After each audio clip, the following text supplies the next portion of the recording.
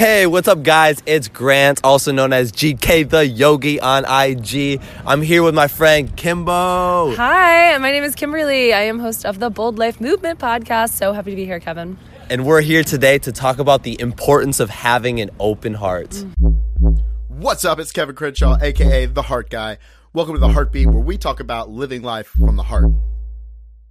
So I'm here with my good friends, Grant and Kim. Woo! We are in Toronto, actually standing outside recording this podcast. But yeah, we were talking and had an awesome conversation today over breakfast, but it was actually lunch, about just how close we are because we are open-hearted. And so you guys kind of had the idea of talking about this. So Kim, do you want to kick it off on just talking about living with an open heart, why that's important? I mean, it's tossed around a lot, especially in personal development and online and, picture quotes on IG and stuff like that. But what are the effects of it? How can it impact somebody? Sure. So I'll give everyone listening just a little bit of context. Last night, Grant shows up to this New Year's Eve celebration that we're hosting here in Toronto with 20 of our closest Tony Robbins friends. And it was a complete surprise. The moment he walked through that door, I just lit up because he is such a dear friend to me. And I realized, why does he make me feel this way? Why did my entire day shift the moment that he walked in the door? And I was thinking about it last night and chatting with Grant about it this morning, and I realized it's because he lets me light him up and he returns that love. And it's just this symbiotic, beautiful thing that happens between us because we're both so open-hearted with each other. What do you think about that, Grant? I love you. Give me a hug. Yes. What a magical moment that was. And I think, having an open heart comes down to just accepting to live from our heart space and how contagious living from our heart is. Right. Like you said, when I showed up, it was wow, now everyone's hearts are open, which is such an honor for me to be able to contribute to something like that. Yeah. And I think that just for anyone who's listening and they're open-hearted, that sounds great, but what does that mean? One of the things that we were talking about, You're right there with you. Because you host a podcast too. So she's I'm preemptively asking myself questions. Yeah. So one of the things we were discussing at breakfast is Grant is so special to me and he makes me feel so awesome because not just does he tell me how great I am and does he love on me, but he allows me to love on him. He allows me to compliment him, to give him physical affection, to tell him how amazing he is. And I find that the best way to be open-hearted is to literally just love on people unconditionally and without ego. No matter what you might be afraid that their reaction could be. Right. Something like saying, Kim, I love you and you're an amazing friend to me and you light me up just being around you. Not something that most people would say. Yeah. You just, I love you, man. Yeah. Especially with guys, that just doesn't happen often outside of our friend group. I haven't really seen it. Yeah. To be 100% honest. Just like our Uber driver today, when we left, we said, I love you, and he said, I love you back. And we were able to come to that moment of just sharing that we actually love each other because of the incredible, beautiful conversation, that we had about Vipassana and about cacao ceremonies and all these, meditation practices that benefit for us to really get in tune with our heart, because I feel like we can either act and live from our head or our heart, and it's essential to use both.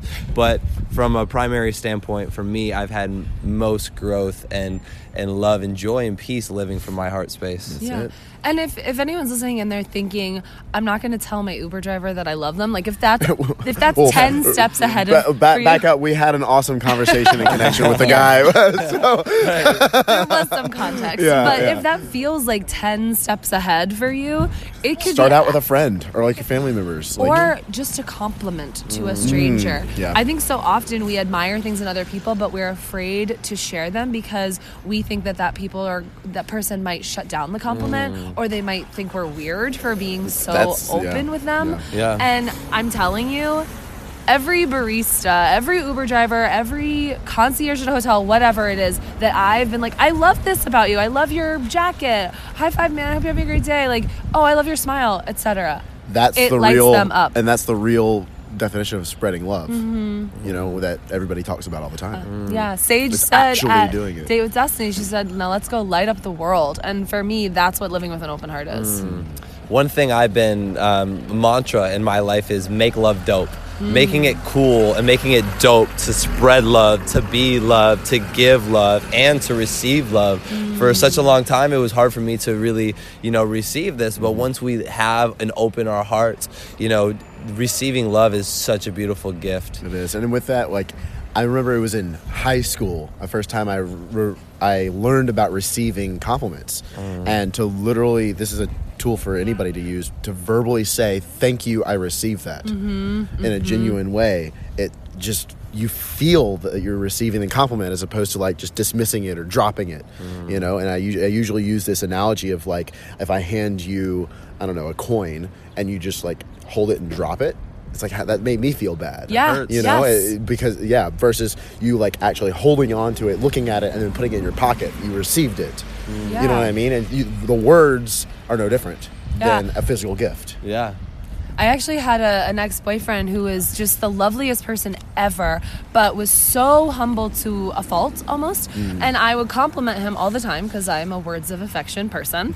And he would negate them. He would shut them down. And I said, okay, what if we were walking down the street and I was like, look how pretty that house is. Look how pretty that tree is. And you said, no, it's not pretty. No, it's not a nice tree. I was like, that wouldn't feel good. You would never do that. Yeah. So it's not okay to do about yourself, And yeah, that's true. And he was receptive to that. He was really open to that.